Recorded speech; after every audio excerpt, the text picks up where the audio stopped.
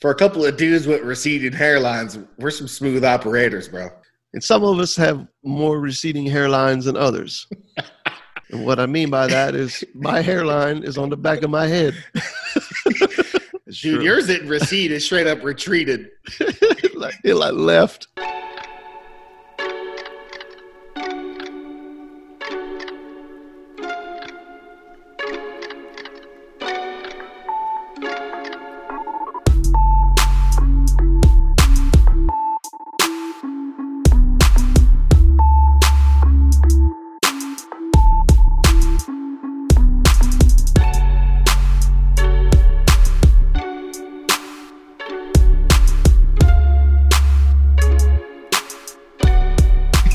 I had this head full of blonde hair, dude, my whole life. Like blonde, like super blonde hair. People don't believe me until I show them a picture now. Happy Friday to you, Russ. We're recording just before Halloween, which is when this is recorded. We got an election coming up. I'm actually voting early today. When we're done podcasting, I'm heading in to vote early.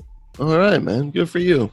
Good for you. You gonna post a picture? Yeah, dude. I'm just gonna put that sticker on my chest. I'm gonna post a picture, just let everyone know I'm out here doing my civic duty. You know, I mean, I guess saying it on a podcast is kind of like the same thing. Crap, I did it. There you Shoot, go. I freaking did it. I'm like making fun of everybody else, you know, for posting their voting thing, and I literally just said that I was voting early. Yep, that's the thing we have to laugh about, right? Like eventually we become a law unto ourselves. Yeah, and we're crushed by it because we walk around a corner and we're like, dang it, I just did that thing too. But that's why God is good, and grace is amazing, and not just okay or all right or pretty good. Yeah, but it's instead actually amazing. So my thing is like, I'm just I'm a single issue voter this year. I got a friend who's running for school board, and he asked me to put a sign in my front yard, which is the first like political sign I've ever put in my yard ever. And I used to coach football with him, and he's like, "Hey, dude, can I put a sign in your yard?" And I'm like, "Yeah, sure. Like, give me the biggest one you got." And he's like, "Well, I'm all out of those, so I'll just give you this like regular one or whatever." Oh, so, man, that's awesome. When you were gonna say you had like a billboard in your yard right now, dude. I'm just going in and voting for my buddy for school board, and I'm walking out. That's all I'm doing. Yeah. Well, yes. Could you imagine going in just like with one thing? Like, all I want to do is vote on this like marijuana issue. That's it. I don't freaking care about anything else. That would be funny, man. And I'm sure there's people out there that do that. Oh, yeah. So cheers to everyone who's voting. Cheers to the opportunity to vote. Cheers to Halloween. Cheers to fun times with neighbors 6 feet apart as we throw candy at each other. And it's like a parade. Yeah. And cheers to this conversation we're about to have right now, which is something we've been chewing on for a while. I'm pretty excited about it. It's a little scary, like Halloween. Oh, ooh, dude, you're making this is a killer transition. People are gonna study this for years to come. Years. You're like, hey, you ever heard that polished speaker, Russ Johnson? Some transitions that dude would bring. Yeah, you should check that out. But yeah, man, this is a good conversation, a needed conversation, and I wouldn't lie, it can be a little spooky because this is, in my opinion, probably one of the touchiest subjects when you start to really press in on it, because it really starts to poke holes in a lot of the things that we have built to stand on, right? It starts to legitimately remove all the hooks that we're trying to hang our spiritual lives on. It pulls the rug out from under us, right? In regards to really pursuing, really achieving this like ideal self and building this ideal society, to come across the scriptures in a way where you realize, yeah, Jesus actually never said any of that. Like, according to what we can see, if we take him at his word, that isn't at all what he's calling us into, and for our good. It's a topic that we have stolen from Gielis Frazier. Just kidding. His name's Giles Frazier, and he sounds cool. He's a leader, a pastor in London, somewhere in England. We came across this talk from him recently, and it was just such a cool like eye opener, because I think he brought some really cool language to something that we've been talking about for 6 years now. Sure. Okay.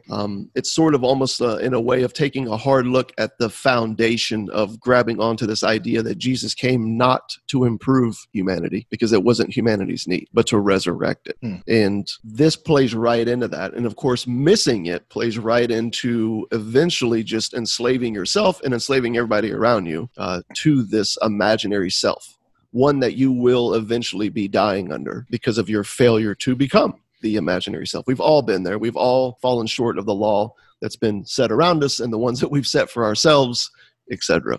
And so just to kind of give it a theme here, Fraser says that I'm just going to go ahead and I'm going to change it up a little, dude. And we're just going to go ahead and quote, we're just going to kind of quote him today through this talk that he did, and just let's bat it around. Let's just bat it around. Just bat it around.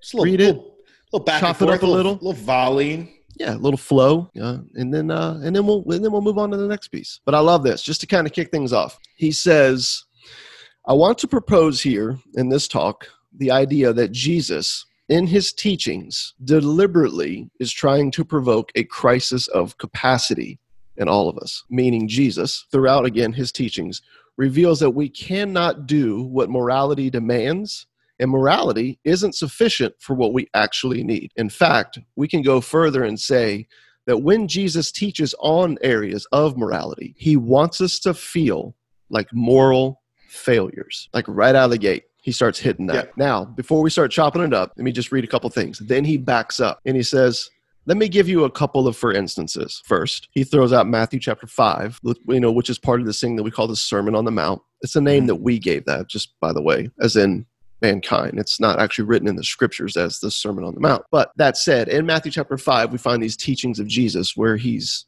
really taking a lid off, you could say, what God is saying and what God has demanded, what righteousness actually looks like, what's actually required, okay?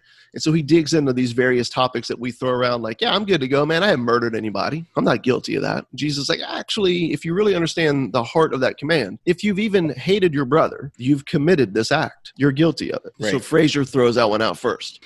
And then he goes on to say this after reading where Jesus says, listen, if you've even been angry at your brother, if you've hated him in any way, then you're guilty of the sin. As Fraser says, when it comes to life in the real world, he says, we are all well aware of how quickly our minds jump to indignation towards others. The journey is measured by a millisecond. And if you notice in this passage, Jesus goes on and says that if you even said raka to your brother, you're in danger of damnation, which is a real problem for us, since there is no translation for what raka really means. Which, by the way, dude, I just kind of had to laugh there. Yeah. We might be guilty of that one, man. Yep. You never know. It's not super clear. No, it's it's good, man. And I think I think that quote from Fraser provides that little bit of a jolt, right?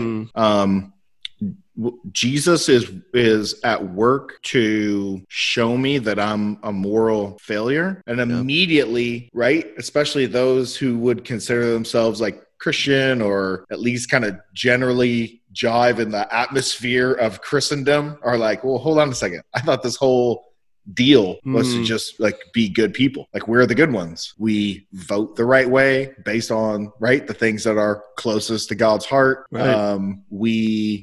Notice how I didn't say which way we vote, just a general sentiment, right? That we've co-opted God to our political party and our things which we deem as moral. Everyone makes the moral argument in the political realm. And we think that just, that this is the whole purpose of it, that God came down.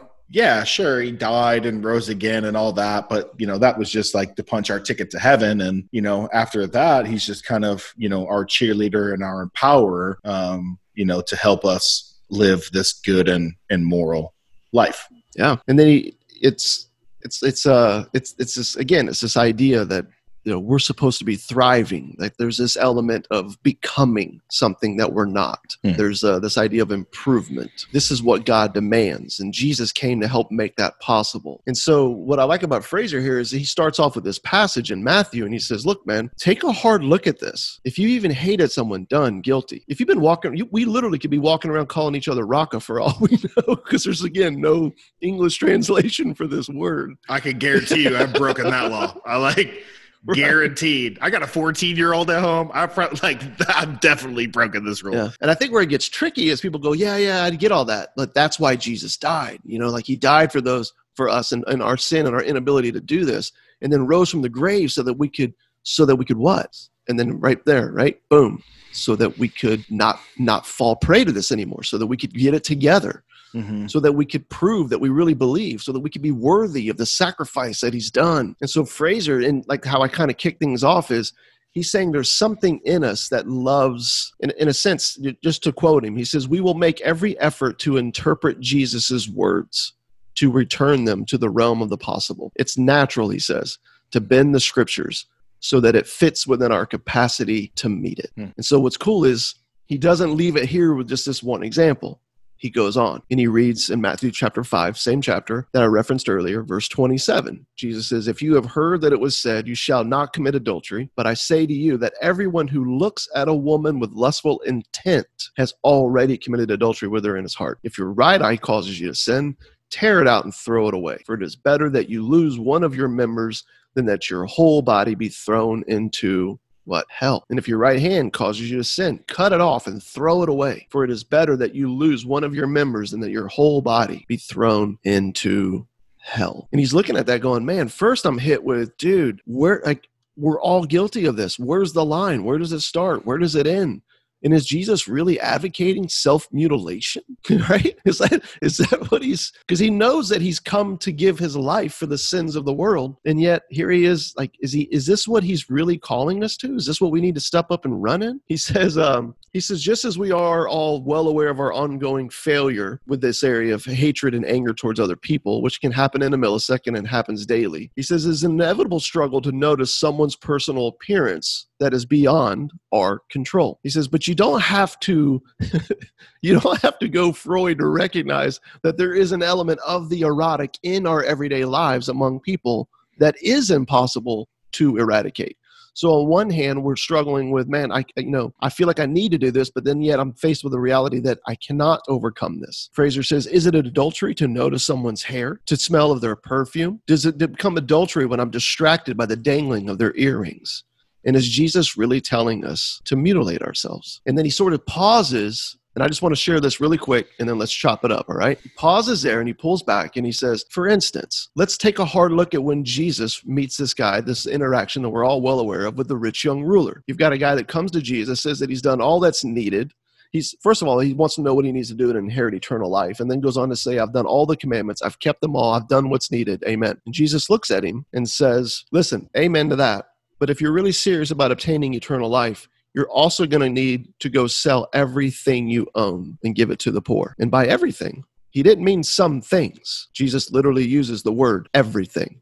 Every single thing you own, sold and given to the poor. And then Jesus tells stories of camels going through the eyes of needles, presenting once again a case for what cannot be done. I love that point. He says, you see, eventually what morality demands, we find that demands all that we have to meet the need. So what morality demands all that we have to meet the need, even at the expense of harming our families and our very own lives. Why give $100 to help hurting children when you can give $200? And why give $200 when you can make the real sacrifice and give $2,000? Why give $2,000 a month when you could actually just step up and give every single thing you own? You see, what starts as helping a child, if you're not careful here, can turn quickly into the destruction of your very own children, a burden that you cannot and we cannot carry. This is why we opt for the good deed for the day approach to life when we're looking at these teachings from Jesus. To give $100 a month? Sure. But to give everything you have is to be hungry and homeless and to put your very own children in harm's way, children that you say you love and therefore are called to care for. What morality demands, Fraser says, eventually ceases to be moral altogether. This is why so many injustices are committed in the name of doing justice. However regrettable it may be, human ability has its limits. I was like, dude, 3 examples right out of the gate, man. Yeah, it's a killer talk. I love the, I love the, take the moral, right? Do the right thing to its logical end. Well, let's do this. Well, why not this? Well, why not, this, like 2000? Why not let it consume your life. And then you come to find out, oh man, like when this thing like consumes my life, if I'm so wrapped up in doing good, I can't help but do evil in the process. You know what I'm saying? It kind of reminds me when he says that of a short, I think it was a series of essays that C.S. Lewis wrote to military members right around World War II. He was telling them, you could die for your country, but don't live for your country. And he was just talking about that idea of soldiers. And I never was in the service, nor did I ever see, combat, but I have talked to a number of people who have experienced that, who have done tours and come back. There's this tendency for it to let it consume you, and you're constantly at war, right? Like in your head, like it consumes your thoughts and all those things. And he's saying, hey, listen, you could do your civic duty. You can sign up for this. Like your country's at war. Like it's good to be a good citizen and like go and fight. You could die for your country, but don't live for it. Meaning don't give your entire self to this thing, because that you're giving away something that only belongs to God, right? Like you're giving your thought, emotion, energy. And so go on like the basic thing of like, helping somebody in need or giving to a nonprofit or a charity or whatever. You can let it consume you to the degree that, like you just neglect your family. Well, think about all the pastors. Like how many older pastors or retired pastors have you talked to? And they're just like their life regret was that in what was handed to them was this like be faithful to the ministry, to the neglect of your family. And now none of their kids want anything to do with God, church, religion, any of it, because all they were doing was spending every waking minute in their offices, counseling people, all the rest. It's like, dude, it never ends. Wow. It never, ever ends. So I love that point from Fraser, because he's showing the black hole that is the never-ending black hole that is a pursuit of moralism and morality. And we don't realize when you try to make this thing like the end goal, dude, you can never measure up, and the need for it never ends. And it will completely consume you. Yeah. You'll even start to come up with systems and different approaches to make things happen in the name of good, and wind up hurting people, stealing from people, even in the name of helping these other people. So again, what started out as moral became immoral. What started out as bringing justice eventually does nothing but can bring injustice in that name. And so these are just a few of the examples. And I think it's cool to pull back and look and just remind ourselves, or know for the first time, when you're looking at Jesus's ministry of teaching, you kind of have two faces to it. On one hand, you have him picking up with where everyone's at, okay? Like speaking to where people are and all their ideas of the checklist that's needed, the scoreboard, right? That they're thinking about, this winner circle that they're trying to get to, because we think that life's about thriving. And of course, Jesus is always reminding everyone that those ideas have nothing to do, those wants have nothing to do with the cross of Christ. You've completely missed your need. You've completely missed why the Messiah came. The religious right and the religious left both completely missed this in his story. So when he's teaching on areas of like morality, he's not giving us, let me put it like this. If you're not careful, you take the mirror that he's giving us to crush us for our own good. A mirror that he's offering through what real righteousness is and looks like, okay? That crushes us, again, for our own good. What happens is, if you're not careful, you take these moral teachings and you turn them into a map that lead us somewhere. Yeah. So again, you're taking a mirror that Jesus gave to crush you, and you're turning it into a map to lead you. But it only leads to your own burnout and destruction, because you cannot walk in this. In other words, if we're not careful, our idea of Christianity and good and a better world will become, in a lot of ways has become, devoid of the very death of Jesus, right? Think about it. The death of Jesus is oftentimes missing in our vision and mission statements. There's no clinging to the cross as our only hope. And there's no laying down our lives for other people, because we're not in need of all these other things that we think matter. Instead, those things are gone, and everything's sort of like, right, painted in this picture, this light of thriving, achieving.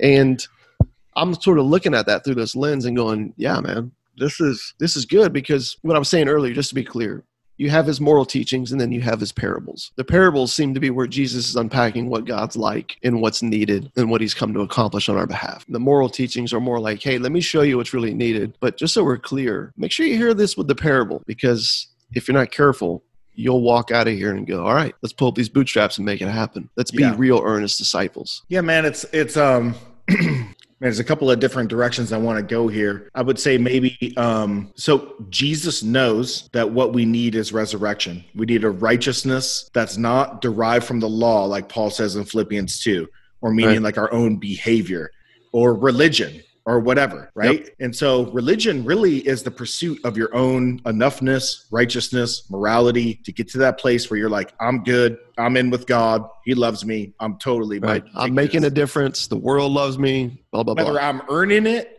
I'm earning a place there, or I am proving that I have true saving faith. Both are a pursuit of your own righteousness. One's just guised under this like, oh yeah, salvation's by faith alone in Christ alone.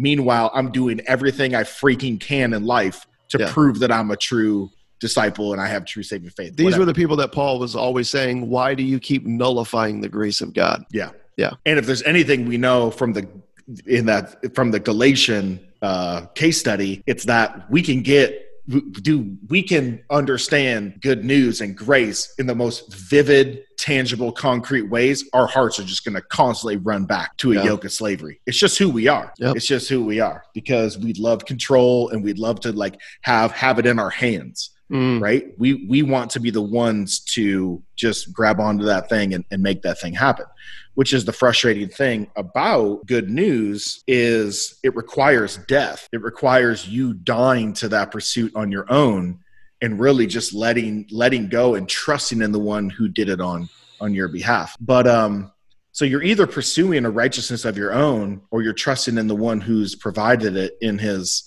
son. And one is religion and the other one is Jesus. And so he delivers these beautiful wounds, which is what I've always liked to think about it in those terms. Yeah. They're wounds in that he's showing them, dude, you really truly want to be holy? Okay. Well, here's what sexual holiness looks like. Here's what relational and friendship holiness looks like. And the one I love is, unless your righteousness exceeds that of the Pharisees and scribes, you can't enter the kingdom of heaven. Yeah. How many times have we ignored that teaching from Jesus? You know, like the most polished do-gooders that ever walked the earth, dude. Beyond, take the top 10 Christian leaders you know and add them together, man. Right. Like these dudes, as you've said to me, like these dudes, according to historical evidence, tithed out of their spice racks. Yeah.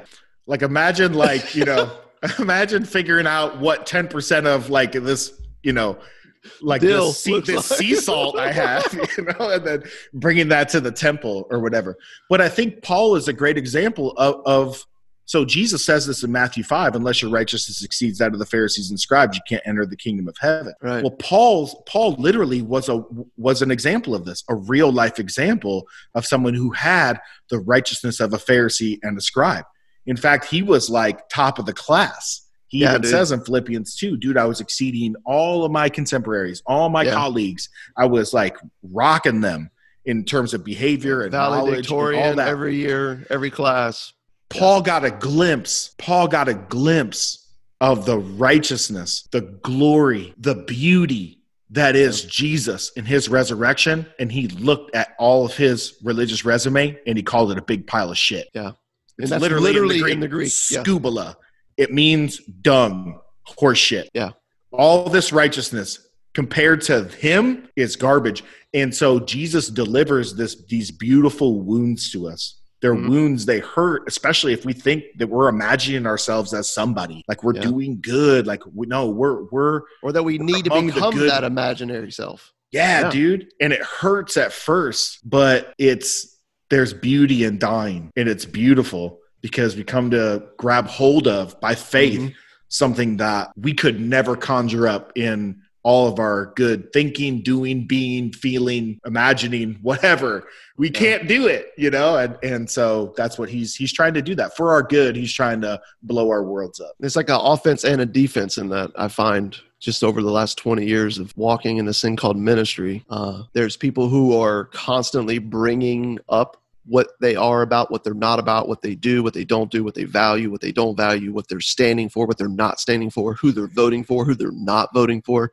So there's this bringing this to make these things known, or there's defending ourselves when we're face to face with our own failures and shortcomings by bringing up the things that we're not doing or the things that we're going to do next time. Or, yeah, I'm learning from this, but man, please hear me, bro. This is where I'm going next week, man.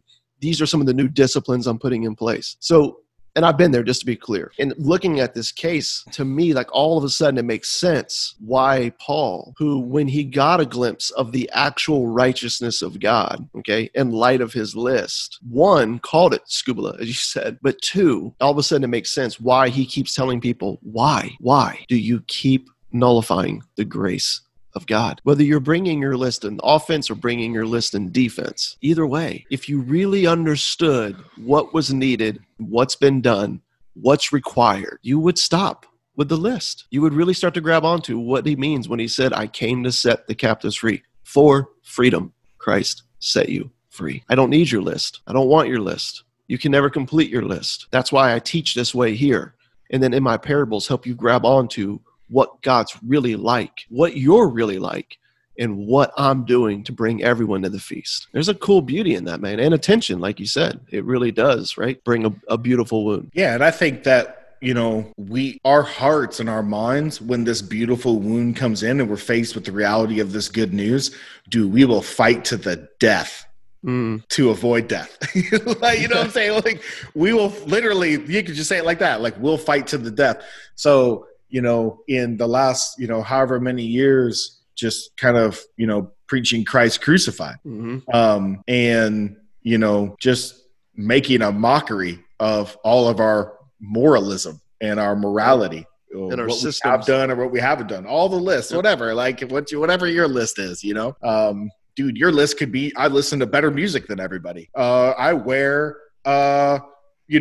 Japan origin 14.5 ounce selvage denim jeans, and you wear garbage crap from Kohl's. Like, that could be your righteousness. I don't know. It's like a million different ways we can, imagine ourselves as just better. The way we eat, the way we exercise, what we watch, what we don't watch. I have Netflix. I don't have Netflix. I listen to whatever. Religion hasn't ended. It's only grown. In fact, all it's really done, I guess you could say, is just migrated into a million different fields now where everyone's trying to find their enoughness. Totally, dude. But it never leads to healing. It never leads to hope. It never leads to harmony, ever, because it can't. So just to sort of close this out, because we could talk on this forever and ever and ever. But just to close out this podcast, I want to read just for a minute here. I want to read the end of Fraser's talk because I feel like it just really pulls a lot of what we've been saying together. He says, how does this crisis of capacity that we find in Jesus' teachings work its way out in our lives, work its way out in the life of the church? He says, well, if we are involved in the lives of people, we know that we are often crushed by the weight of demands and our incapacity. We have been beaten. And what makes the church unique is that there is no other body of people in the world by which our failures can be taken, articulated, and held. It's here at the foot of the cross and only at the cross that religion makes a leap, and I love this, from a moral concern to our actual need, the work of salvation. When Jesus was nothing other than a carcass dripping in blood and other people's spit, there were no worshipers gathered around singing hymns and clapping their hands.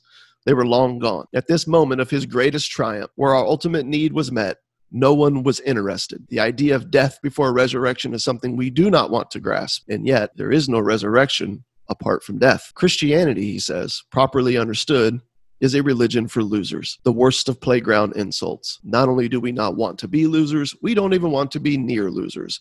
We shun losers at all costs in fear that others might recognize us among their number. And as we secretly fear this might be true, we're not losers, we cry. He says this, and the cock crows 3 times. And I was like, guilty, man, guilty. He said, but here's the thing. The failure of our lives is something we are constantly contemplating in the middle of the night. And it's there in those moments of terrifying honesty before we awake to seize the day that we realize this is humanity. And the constant facade we present to the world is nothing other than us trying to bury the knowledge of our failure. It's hard for us to realize it, but it's true. From dust we came, and to dust we shall return. So yes, the Christian story does strip you down to know yourself anew. This is the crisis of capacity. Losers, it turns out, are not despised or rejected. In fact, losers can discover something about themselves that self-proclaimed winners cannot. And that's this. They are fully loved despite what they can achieve. Dude, there it is. So the next podcast, I'm going to make a suggestion right here and right now. Next podcast, let's talk about grace as a celebration for losers. Because of that illustration that I shared with you when we were in California last week. But on this point right here, something that I think people need to understand about God's heart. I heard a quote recently. I think it was from Athanasius. God is good. Therefore, he's the lover of humanity. He knows exactly who we are. Yes. And he loves us, even though we're piercingly known. Yep. And he did everything needed to be done to bring us into this fellowship with him. And the story where the message of the church really isn't so much, hey, you can make a decision to make Jesus a part of your life or make God a part of your life. It's more that God has done something amazing in Jesus to include us in his life, to include us in this celebration of who he is, and grace is that, right? And that's why he's saying, dude, put down the freaking list, man. When it comes to this morality game you're playing over here, you suck at it. Yeah. You totally suck. And you know what? I'm not playing that game over there. I'm playing this one over here, right? Which is the reality of who I am and my heart for you, right? So all the things that would make you a winner in that circle, they don't count for anything over here because you can't bring anything to the party. You can't contribute anything to the meal, the table, the celebration, the dance, however you want to call it. I've taken care of all the details. I am the host. I've taken care of all the details. It's just me. Yeah, Tony, great word, man. Love the insights. Fraser, thank you so much for just bringing this gem, man. Just bringing some cool language and other aspects of clarity around this topic. Very much needed for today. We'll link it in the show notes. We'll put a link to it. For sure. So until next time, peace. Peace.